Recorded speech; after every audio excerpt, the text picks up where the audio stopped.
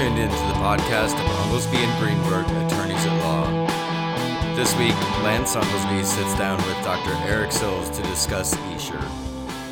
Good afternoon, Dr. Sills. Thank you for agreeing to do this podcast. If you don't mind, Thank you for having me. Sure, absolutely. Give us a little bit of background, Dr. Sills, on yourself. I am a reproductive endocrinologist in Carlsbad, California, at the Center for Advanced Genetics, which is an IVF program in Southern California. I completed my subspecialty fellowship at Cornell in 1998 and have really been involved with helping patients with Essure since about 2013, specifically patients who want to have the device removed, but who do not want to have a hysterectomy. Dr. Sills, how did you come to get involved in the field of Essure removal, since your background is more in fertility? Well, it stemmed from a patient who had 3 failed IVFs elsewhere and wanted to have a 4th try at in vitro fertilization, but she also happened to have the Essure device in place, and that device was present during her 3 unsuccessful IVF cycles. Before agreeing to take her on as a patient, I said my strong recommendation is to remove this contraceptive coil and then try IVF. And so that's what happened, and I removed my first Essure device with that patient. I operated with a very experienced GYN oncologist to anticipate any possible complications. Fortunately, there were none. The patient did quite well. Both devices were removed in about an hour and a half laparoscopically. She did return to me in about 4 to 6 weeks, did IVF, had an embryo transfer, got pregnant, had a baby, had a healthy term delivery, and that was a great accomplishment because she felt vindicated that she had made the right decision to remove Essure because that was the only variable that was different in her 3 unsuccessful IVFs compared to the one that got her baby. And that was actually a published case in a peer-reviewed medical journal. And that was the world's first instance where a unsatisfactory reproductive outcome with Essure was corrected by removing the Essure device. Dr. Sills, how did you go from that one project to what I understand will be a book that will be getting published and in the fall of this year? I think it was a slow progress. I mean, I'm still very busy with my embryology work and IVF. And as I look back to the patients who I've taken care of with Essure, there has been sort of a sea change. Probably half of the cases that I see now have no interest in doing IVF. In the early days, almost all of my Essure removals were patients that were destined to have IVF sequence and an embryo transfer. But looking at the number of papers that have been published worldwide in medical journals, it's a really small number compared to how long this thing has been on the market. When I did my first Essure removal, at that time there were less than 200 papers in the world medical literature. And most of them, in the context of in vitro, were actually positive, that they described that this was something that should be left in place, even though it's never been FDA approved to be used in that manner. And I think that was one of the things that led to the journal editors accepting our paper, because it was the world's first to portray a different view of this device, that maybe the device itself was contributing to unsuccessful IVF. And journal editors always like to publish that contrarian paper that gives an alternative perspective on things. And from that point on, I became deeply suspicious of this device because in my first encounter with it was one where boating it off the island got a patient to pregnancy, and she'd had serial failures before that. Dr. Sills, so would you be fair to say you've read essentially every study that that's been published on Essure? Well, I try to keep current in the literature. I try to add to it when possible, when time permits. But I would say that my familiarity with the published works on Essure is above average. I would agree with that. All right, Dr. Sills, would you recommend to any of your patients that they get Essure? No. Not at this time. I think it's far too preliminary. It's a device that on the blackboard looks like it would make sense. It's a very attractive concept, but in clinical practice, I just think that the lack of long-range data on a device that's supposed to never come out, a permanent medical device, is really its biggest shortcoming. And I don't believe many patients want to become the study data unless they're compensated, unless they know about it with the proper informed consent, like a normal study would be configured. Dr. Sills, we both agree that there are many different ways of avoiding getting pregnant beyond Essure, correct? Right. Wouldn't you agree that this is an elective procedure? Absolutely. And as an elective procedure, if you go in and talk to a patient and tell them the real risks involved with Essure, what would probably happen? If you look at the downstream effects of so many patients, thousands of patients, tens of thousands of patients who've had Essure, many of them had to have other surgeries of major dimensions. Many of them were debilitated by the device. And in fact, it amplified their downtime. It didn't minimize it. It made it worse. These were generally healthy, young women in the prime of their lives who all they wanted was to have control over reproduction. And yet what they got in the bargain was they had to sacrifice their freedom because now they feel tethered to a device that they didn't fully understand. So, doctor, wait a minute. What we've got here is for the short-term benefits, we've got a patient who's being told that she can have this done at the doctor's office, that it would involve no anesthesia and would be a 10-minute procedure, and she'd be back up out of the door, taking care of her other children, moving on with her life. Is that what I'm hearing? Right. That's exactly right. Yes, sir. Now, if that patient had decided to have a tubal ligation, that's not the case, right? That's a little bit more of an intense surgery? Correct. Okay, so the patient believes short-term this is much easier and much faster and much harder on my body, right? Mm-hmm. Mm-hmm. All right, now let's go long-term. What the British Journal of Medicine put out a study recently comparing tubal ligation to Essure. What did it say? Yes, well, that was a very interesting paper. Mao and colleagues looked at New York State insurance records for many years, specifically for patients who had the Essure procedure, which insurance paid for, and then they tracked those patients forward to see what else happened to them later. And then they compared that to what happens to patients who just got the standard tubal ligation. And what they found was remarkable. The likelihood of subsequent surgery in the Essure cohort was 10 times higher than in the control group of standard tubal ligation patients. So the knock-on effect of Essure was substantially different compared to those patients who elected to have their tubes tied in the traditional way. Dr. Sills, what would you tell a patient today who's suffering right now from the side effects of Essure?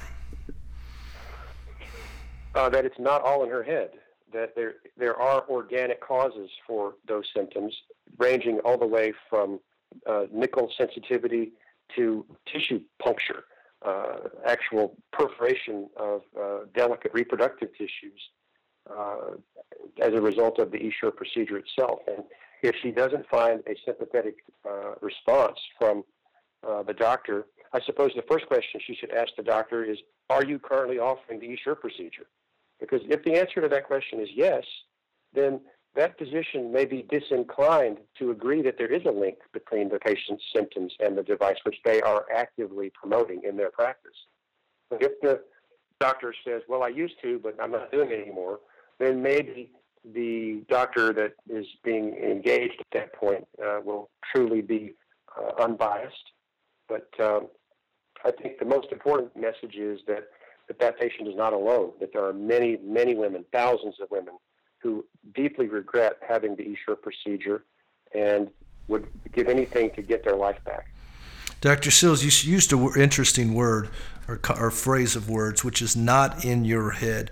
Why are so many women across the country, why do they all feel like they are being ignored and they are being misdiagnosed? And why is it so hard for the medical community to catch on to connecting these side effects to the device? Well, I think part of the milieu of factors here in this very complicated scenario that you just described has to do with the fact that the doctor who is continuing to offer the Essure procedure, in a way, comes to view the Essure procedure as an extension of their own practice because it's a part of their own practice. Acknowledging that this device is linked to these symptoms implicates the device itself, and then the follow-up question, of course, is, well, then why, doc, are you still doing that? If you're worried that there could be an association between Essure and weight gain, skin problems, hair loss, painful sex, vaginal bleeding, metal taste in the mouth, foggy thinking, impaired cognition, low energy. If you think that there's any association between Essure and things like that, then wouldn't it be a good time to put a pause on your Essure practice and stop offering it until you get more data?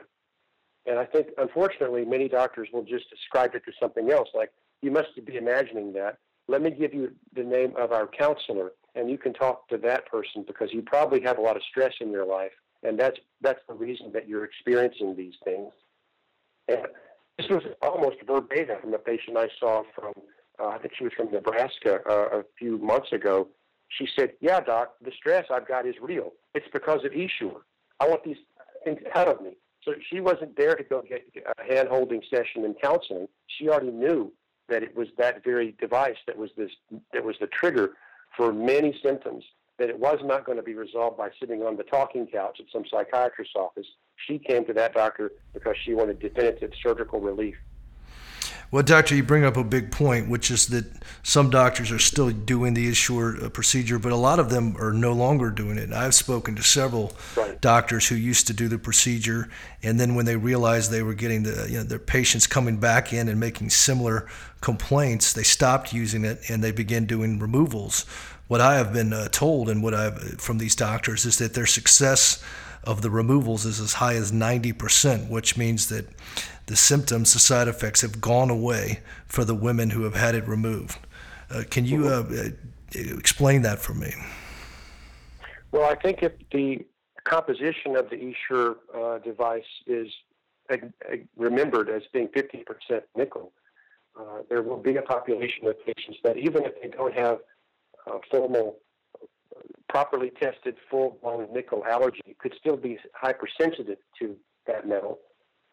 And by removing the locus of their inflammatory process, by taking the Essure device out surgically, then you've taken away, it's almost like a splinter that's just at the tip of your finger, that once you get that removed, it's like, even though it was tiny, almost microscopic in size, that it manifests a tremendous amount of pain and uncomfortableness that when it's removed, it's a tremendous relief for those patients. So I would say 90% relief is probably an underestimate. I've never had a patient in my own personal surgical series come back and say that they were worse off after having the device removed. Of course, the level of improvement will depend on many factors, but I don't think that if the device is removed intact, completely and safely, you're right. The patients tend to do very, very well afterwards. Doctor, I've seen pictures of before and after. Women have sent them to me. Why would a perfectly healthy mother become so unhealthy as a result of Essure? Yeah, I guess it has to do with the systemic autoimmune disruption that Essure may manifest in some women, because many of them are in the prime of their lives and they're vibrant and they're young, they're active, they're healthy. In fact, that is part of the backdrop behind why they specifically sought out the Essure procedure, so that they could continue to be vibrant and stay active, because they did not want to have to be under general anesthesia. These are typically people who avoid hospitals. They don't particularly like doctors. Having a doctor say, here's an express checkout tubal, it's 10 minutes, no anesthesia required, has a tremendous draw for those very active, very productive, high-functioning individuals. And yet what happens later, and you're right, some of those photographs are very dramatic. It almost looks like they're being put into an aging chamber. Their hair falls out, their skin changes its pliability, and many of them have disruptions in weight. And one patient, I think she was from Southern California, said it's a very effective method of birth control because sex becomes so uncomfortable you never would want to have it. I mean, that's not the intent of a contraceptive device. And so many relationships have been fractured. Divorces have happened. Jobs have been lost. The social impact, we really haven't talked much about this, but it goes beyond biology because it really has a catastrophic effect on so many different facets of the person's life.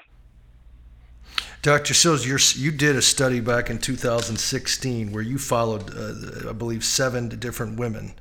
Can you tell us a little bit about that and the results that you had? Well, that, believe it or not, 7 is the largest series reported on California Essure patients, and that's a pitifully low number. But again, it kind of highlights the paucity of information that clinicians have access to. Those 7 patients were individuals who had the Essure procedure, but then something went wrong. They began to notice a variety of physical symptoms that were not present before. And some of those patients that came to see me came because even though they had a hysterectomy, there were fragments of this device that were not captured by a standard hysterectomy. And again, this gets to the point I was trying to make earlier. The removal has to be done in a systematic, carefully thought out, and proper fashion for patients to achieve the optimal therapeutic benefit. But those patients, one of the ladies went to the bathroom when she was having her period, and a piece of the device was expelled vaginally during her menstrual period. This shows that this device is not really working in the way that the manufacturer intended for it to work, and it's certainly not up to the standards of our patients. So what happens, doctor? A patient shows up, they make complaints of pelvic pain, low libido, a metal taste possibly in their mouth, hair loss, teeth loss, dyspareunia. And then as a result of those types of complaints, do you connect that up to the Essure device? Well, I do, but I'm biased because I'm seeing a very selected group of patients who intentionally have gotten on the internet and they've, in some cases, actually downloaded the papers that you referred to from medical journals and read every word, and they know that they're not alone, and they want to go to somebody that can help them achieve a proper surgical removal.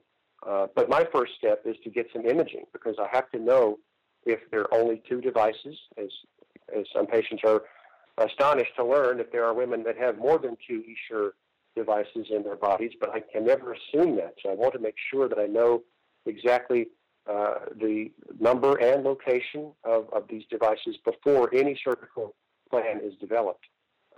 And that helps me make sure I have the proper equipment in the room in advance so I can anticipate any possible contingency during the operation. But getting imaging, in my view, is very important. And any surgeon who agrees to remove Essure without getting reasonably current HSG images for review is kind of analogous to driving at night with no headlights. I mean, I think it's highly risky. You might get lucky and not hit anybody, but I wouldn't want to risk it. So, doctor, what happens is patient shows up, maybe they complain of fibromyalgia, arthritis, maybe they've been diagnosed with one of these autoimmune disorders. So they then just believe, well, that's just my destiny. I have an autoimmune disorder. It's pretty phenomenal to believe that somebody who's walking around right now believing they have an autoimmune disorder with the Essure device can actually have it removed and have those symptoms go away. It is amazing, and even to the credit of Bayer, they have admitted that a small percentage of Essure patients could have an autoimmune problem. The difficulty there is that when you look at the overall denominator of patients worldwide that have had the Essure procedure, now probably close to 800,000 individuals, or at least 800,000 kits that have been sold. We could talk about that if you want, but we don't know exactly how many people have Essure. Nobody knows that, not even the device manufacturer, but it's a big number. So a small percentage of a number that large still means that there's many women that are afflicted with these autoimmune issues. And in all honesty, not being a immunologist myself, I am certainly no expert in immune physiology and all the great tests and advancements that have been made in recent years in the field of immunology. But you make a very good point. This is a no-brainer. If you have a person who's got this problem, Essure was the factor that downstream from that, their whole life changed. And you don't have to be a board-certified immunologist to say, how about we just take that out and see if you can go back to your life before Essure. And in my experience, and I've taken out probably close to 250 of these devices personally, I've never had a patient lament that they took that path. They come back and they're happy. They're satisfied with the outcome. Well, doctor, what is the British Journal of Medicine? How significant was that study in the field of Essure? I think it was a watershed moment because that's, first of all, it's a very high-impact journal. They are extremely selective on which papers they accept for publication. So it was regarded by world experts as being an important contribution to women's health research. I would agree with that wholeheartedly. I think that it certainly promoted my team to look at Essure in different ways and to build on the research from my colleagues at Cornell to sharpen our understanding about what can and cannot be known about the Essure procedure. Well, it's also, it would be fair to say, somewhat of a game changer because it changes the risk-benefit analysis. Is that correct? Well, it does, and it's also a game changer from the insurance industry's point of view because at the end of the day, they want to know about money. And if they're having to pay out 10 times more for surgeries that are occurring at a much higher rate from Essure patients compared to control patients who have the other option for permanent sterilization, which is the tubal ligation, eventually they're going to say, this is a losing gamble. Why do we want to keep making this product even available for members in our healthcare plan? Why don't we drop that? I foresee a time when that could very easily occur if for no other reason for economic pressures pushing on insurance companies because they want those patients to continue to be the same low consumers of healthcare services like they were before Essure. But something changes after Essure. Now these patients are in doctors' offices all the time, getting all kinds of expensive imaging studies and blood tests. It was never the case for these people before. And most of these patients loathe going to the doctor. But now, because of Essure, they have no choice. They feel like they've been trapped with this device that won't let go of the quality of life that they used to have. So it'd be fair to say that the long-term benefits of Essure are being outweighed by the long-term physical side effects that can occur. Well, the expediency of the 10-minute tubal is greatly eclipsed by the long-term health consequences of it, exactly. And unfortunately, if a person digs a little deeper into the history of how this device ever got let loose on the American medical public, and you see that at the time of its FDA approval in 2002, there were very few patients that were followed for more than a year or 18 months.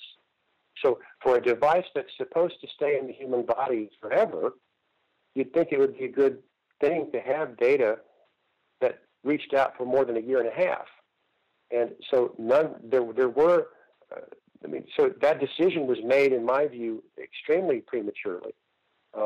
And I'm all for options, and I think that it's wonderful to have as many safe alternatives for any elective surgical objective or any elective medical objective possible. But I think about it this way. If you had an advancement in male contraception where you had a pill or a tablet that a man could take that would make that person effectively have total control over his reproductive autonomy, and his hair fell out, and he started tasting funny stuff in his mouth, and he started gaining weight, and sex became really uncomfortable, and he started bleeding from places he wasn't bleeding before in a manner that was different. That device would be yanked off the market before the sun came up. And yet you've got a very disproportionate metric for female symptomatology. It's disregarded. it's negated, it's blamed on being in your head, and this thing goes all the way up to the FDA, gets approved, and nobody seems to think much of it. I just don't know that would have ever happened had there been a parallel innovation on the male contraceptive equation. Doctor, let me ask you another issue that I've seen quite a bit. I've talked to women who, when they get sick, when they start to experience these physical side effects, they end up in an urgent care or an ER, and they don't necessarily go to a gynecologist. Those doctors, Right. of course, are not educated in these side effects as well. What do you say to those women? Well, I guess my first comment would be that they would probably be better served to stay out of an urgent care setting and see a practitioner that was fluent with Essure and that even knew what it was. I'm not critical of frontline urgent care staff. They have a lot of things to keep track of. But from the patient's point of view, I think they need to do a little homework and find out where the doctors are that are knowledgeable about Essure side effects. And again, I think framing that by the first question, are you currently, doctor, performing the Essure procedure as a part of your practice? If the doctor answers yes to that, then there's a pretty good chance that that doctor is not going to be receptive to hearing a patient criticize a medical device that they're actively relying on and promoting. Hold on a minute, doctor. Walk me through exactly, step by step, what a woman should do if they are looking to seek counsel from a medical provider concerning Essure. Well, I think the first thing that they should do is remember that they're not alone, that many people are on the same path with them, and it is not all in their head, that it actually is a thing. And the literature on Essure is growing. There are the clouds of suspicion are gathering, and in fact, the number of doctors that are actively promoting Essure seems to be in decline, because at the end of the day, you have to keep patients happy. And with the advent of the social media groups, where there's a lot of sharing of stories, which has allowed people from literally opposite ends of the country to connect with each other and realize that, hey, she's got the exact same problem I've got. I'm not crazy. This is actually legitimate. And so having that kind of a support system is very, very important. Ideally, the physician is at the center of that support system. And sadly, I don't think that that's true for many patients, because I have heard many, many cases where doctors are giving the patients the runaround. They don't want to facilitate a true and complete remedy for their problems. They'll give them a card for a psychologist to go talk it out because they think it's all in their head. This is not right, and patients deserve to be taken seriously. So the first thing the patient needs to do after getting support, the first thing a patient do is get support. Second thing a patient should do is seek out a doctor who you believe does not perform Essure insertions. I would agree, because otherwise the whole narrative is likely to be tarnished by that doctor coming to the discussion biased in favor of a big part of their ongoing clinical practice. And should the patient bring with them any type of material that discusses these side effects connected to Essure, or just assume the doctor will know those? Well, that's a tough issue, because I don't know that there really is any recognized single source for all of the associated problems that have accumulated with Essure over the years. I think every patient's different, and hopefully the doctors will remember from medical school that that's true for all medical conditions, not just Essure, that they should listen to the patient's problems. If the patient has a theory as to why it could happen, I was perfectly healthy until March of 2 years ago, and the doctor says, what happened in March of 2 years ago? Well, I had this Essure procedure done, and well, maybe there's a relationship here. Let's explore this. I mean, I would hope, the way that scientists are trained to think. We can't immediately make a causative relationship, but it is very associative, certainly, that there are a lot of things that seem to go haywire in these otherwise perfectly healthy women that can be marked almost in a month, if not a week, of when the Essure device was put into their pelvis. Doctor, let's talk about your book for a minute. Did you reach out to Bayer, and are they going to be participating? Yes and no. I did reach out to Bayer. I wanted to offer them an opportunity to contribute a chapter or two. They wrote me back within a couple of weeks and said that it was against their policy to have any employees contribute to such a work. I wrote back to their reply, and I said, I think I understand. Thank you for your response. If you know of anybody who is not a Bayer employee that you could deputize to supply such a chapter, please put them into contact with me. And I heard nothing after that. So, but I did want the book to portray Essure in as balanced a manner as possible. I do think that Bayer has its redeeming attributes. I don't think that they're all bad people. I will take a Bayer aspirin every once in a while. I have no agenda. I wanted to offer them an opportunity to submit data that they felt to be credible and important for what I believe will be the first book dedicated to Essure. Luckily, I was able to find, independent of the device manufacturer, I was able to find some experts who provided some, I think, relatively positive information about Essure. And as editor, I need to make sure that I keep any biases of my own in check and not let that interfere with the organization of the book. But the momentum now, I think, is distinctly suspicious about this device. All of the glowing papers that came out in the early 2000s seem to now have been superseded by cautionary tales, and the black box warning required by the FDA, I think, was an important accelerant of that change. Dr. Sills, again, let's get back to the fact that it's an elective procedure. So any risk to a woman, a healthy mother, who decides potentially to get this device that mother's probably going to say, you know what, I think I'll pass, knowing now with the black box warning and with the information that we know now. Would that be fair to say? I would hope so. I don't know that there is a awareness of the real significance of the black box warning in the medical consuming public. I mean, it sounds bad when you hear the phrase black box warning, but it really is bad. And that's the last thing that happens before a product is withdrawn from the market. So yeah, it's high up on the scale in terms of alerting practitioners that there's something special about this drug or device. Hold on, doctor. As a physician, explain that a little bit more in detail. Why would that a device comes into your office and it's got a black box warning on it, and you, of course, maybe you weren't told about those same warnings from the sales rep. What do you, as a doctor, how do you react to that? Well, my reaction would be to stop using it immediately once I became aware of that, and until I was reassured by the device manufacturers providing me with data that assuaged my concerns about the black box warning itself. So, I mean, that is a very clarion signal coming from our federal health regulators to put a very strong caution light on whatever you're doing. And certainly it would mandate an extensive discussion with the patient to clarify that you're on thin ice possibly with this thing, because this is a very serious warning.